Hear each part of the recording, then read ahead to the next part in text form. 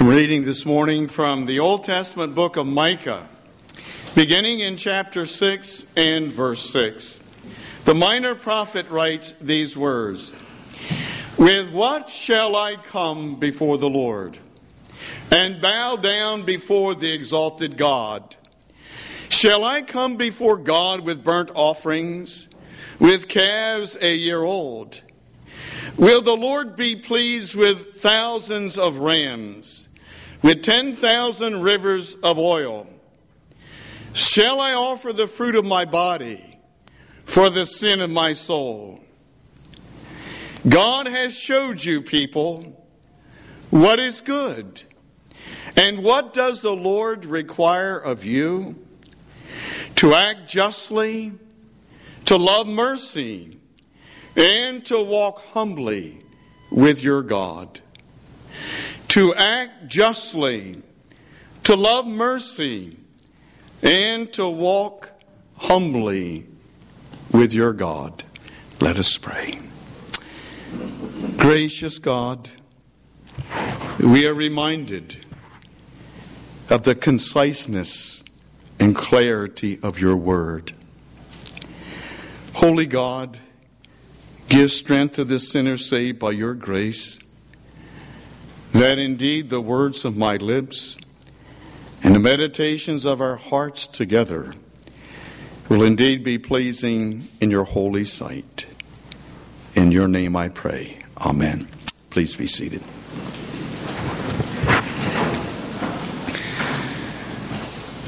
When it's all been said and done, we will have chosen what people will remember about us.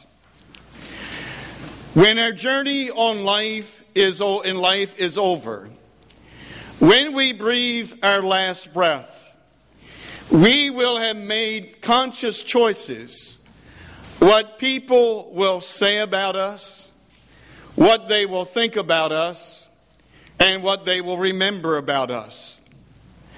When it's all been said and done, what kind of impressions, what kind of imprint will we have left upon the lives of our families, our spouses, our children, our grandchildren?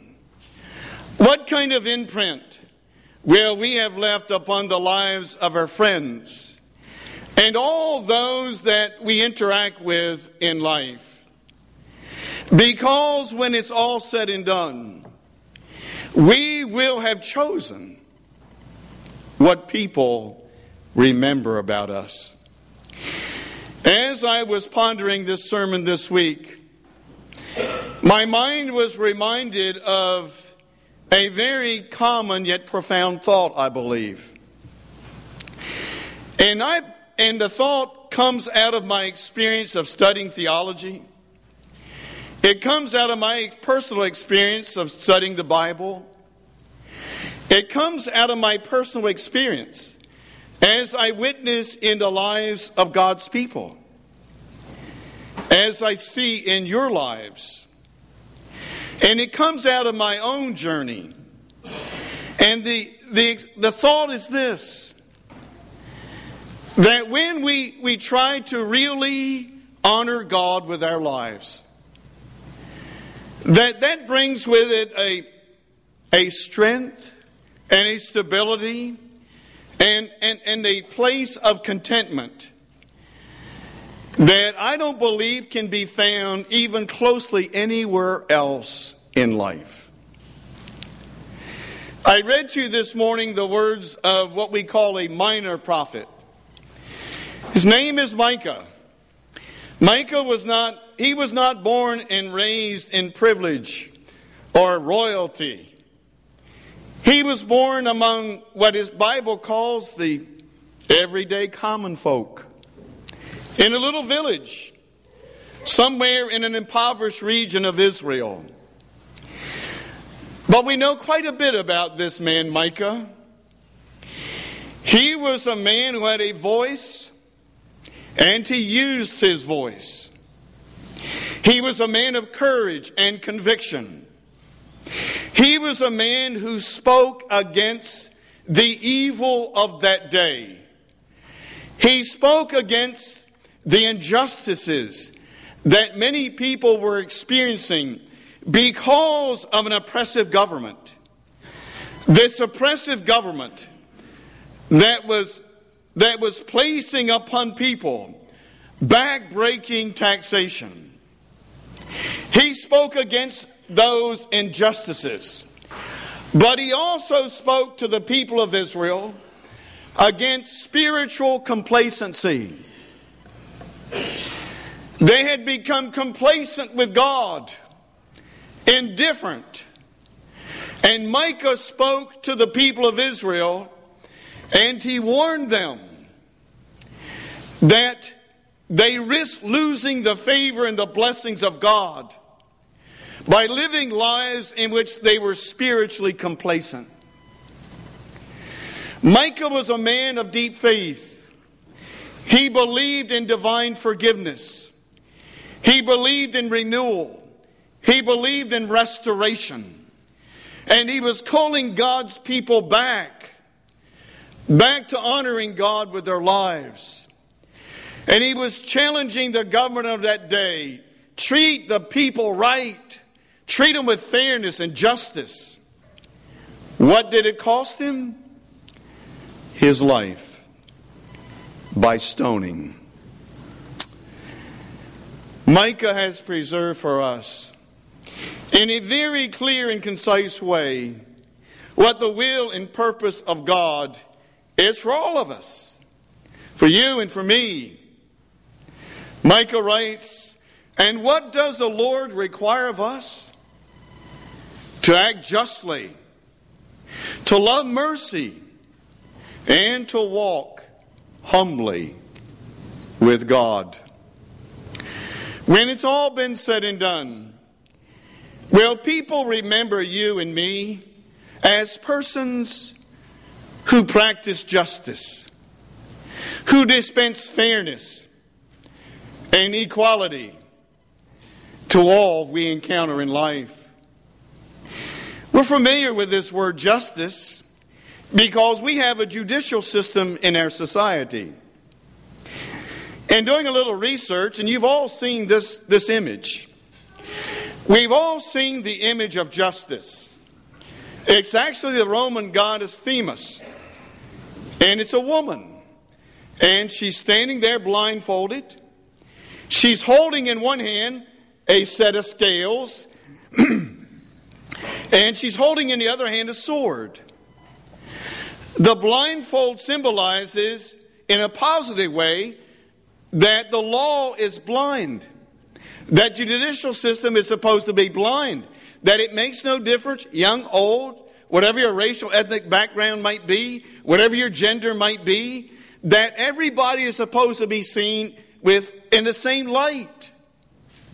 And then the scale symbolizes that the judicial system is supposed to be dispensing fairness and equality to all people. And then the sword symbolizes the power and the strength of the judicial system. Micah recognized that the people of Israel were suffering grave injustice. And he spoke out about it. I want to take you back. We're all familiar with this horrific time in history, the Holocaust. I learned something this week. Maybe it's because I was never a real good history student. That Poland and Denmark, that they reacted very differently when Hitler ordered that those two countries turn over all the Jews. Poland complied.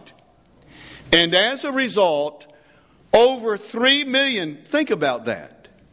3 million, 90% of all the Jews living in Poland were packed into cattle cars. Men, women, and children. And they were transported to concentration camps.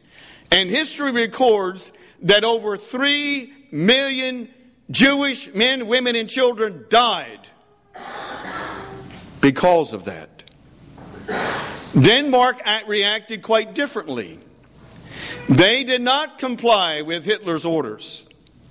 What did they do? They risked their very lives.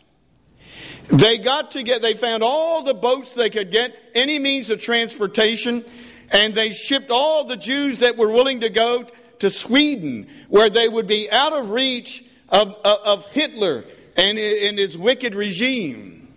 And as a result, not 90%, 1.5% of Jews in Denmark died from the Holocaust. Now, the story doesn't end there. Back to Poland. I discovered this week that there was a church in Poland. A railroad track ran beside the church. Apparently, every Sunday morning there was a scheduled run. And the train would be pulling cattle car after cattle car, loaded with Jewish men, women, and children, packed in there like brute beasts of the field, transporting them to concentration camps. And the church developed a strategy, because as the train would pass the church, the Jewish people would cry out from behind those cattle cars, "Somebody help us! Somebody save us!" Pathetic, heart-breaking cries from men, women, and little children.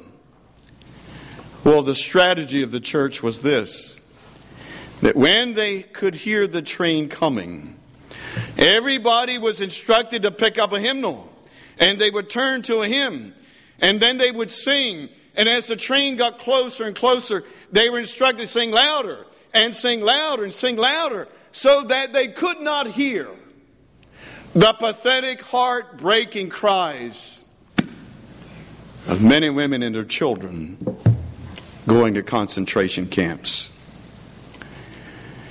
That certainly isn't justice. And that certainly isn't what God had in store. I thought about, what injustice do we face in our day? And I thought about how many of the teachers have shared with me about little boys and girls that are brought up in very dysfunctional homes. And they need somebody to mentor them. They need role models.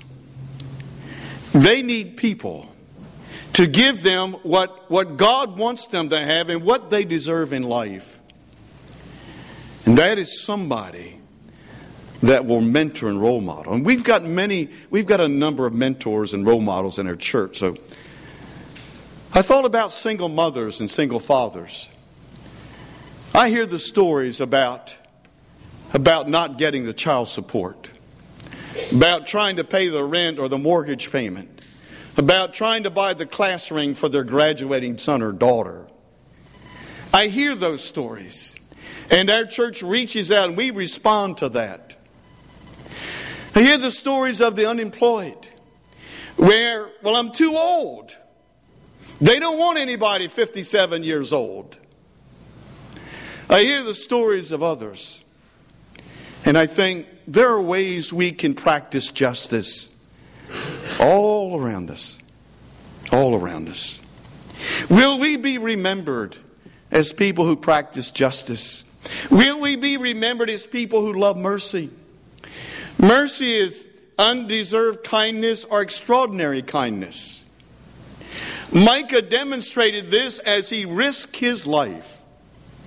Now, not all of us are called to such a high and visible platform. But Micah practiced mercy in his life. We all witnessed just a few weeks ago the bombings of the Boston Marathon. And I don't know if you've seen some of this, but apparently the Forum restaurant, when near the site of the second bombing, that many of the employees ran out and they ran to the victims and they helped to bandage their wounds and to try to console them and to try to conceal those limbs that were been severed. And then I saw the clip of the finish line and the bomb exploding and people running away. But if you look closely, you know what you saw? You saw a few people running back to the bombing site to help, to dispense mercy, to dispense extraordinary kindness. And that's what Micah says we should be about. When it's all been said and done, what will people remember about us?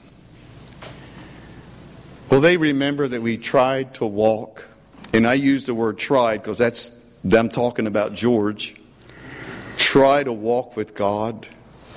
You know, one of the things that I sometimes have to struggle with a little bit, I want God to walk with me. And what I mean by that is, I want to choose my path. I want to choose my journey. I want to choose my experience. So I invite God. I say, God, I want to go this way. And God says no. And Micah says, no. That we are to walk with God on God's chosen path, on God's chosen journey, with God's chosen experiences. It's not about asking a nice God to walk with us. It's about us walking with God. So when it's all been said and done, what will people remember about us? I heard an interesting testimony this week. It was 1998, the man shared with me. 15 years later, his wife was going through chemotherapy. She had lost weight.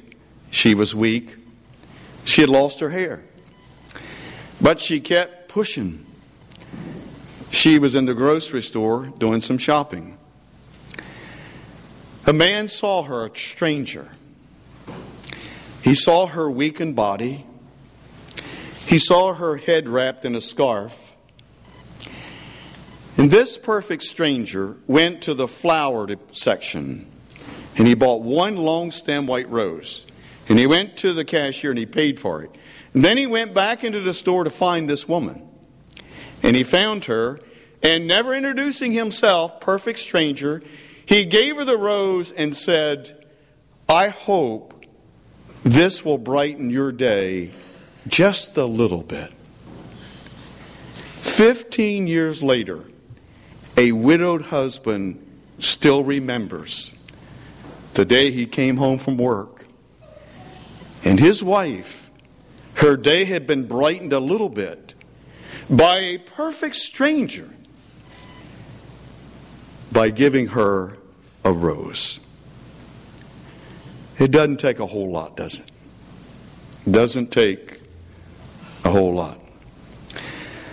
So when it's all been said and done, we will have chosen, and I think those are the key words, we will have chosen what people remember about us.